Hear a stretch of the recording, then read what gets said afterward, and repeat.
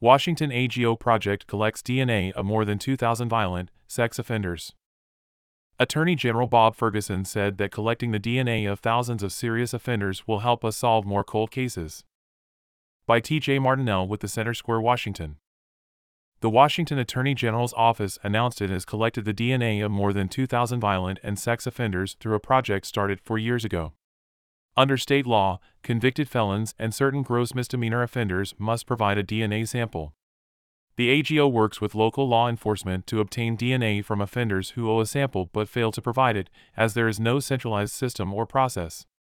According to the AGO, there are thousands of offenders are living in the state who owe a DNA sample but have not provided one. Of the 2,061 DNA samples submitted in 4 years to the Combined DNA Index System, or CODIS, since the project started, 76 have resulted in a hit where the DNA in the database matches that of an offender.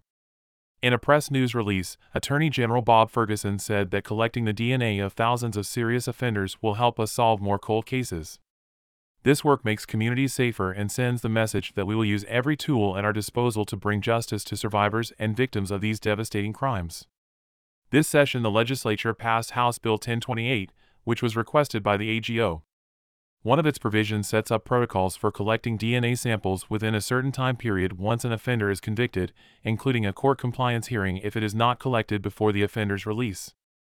The bill was based in part on recommendations made by the AGO's Sexual Assault Forensic Examination Advisory Group.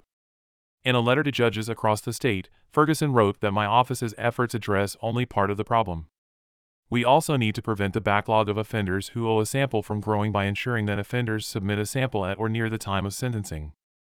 This report was first published by the Center Square, Washington.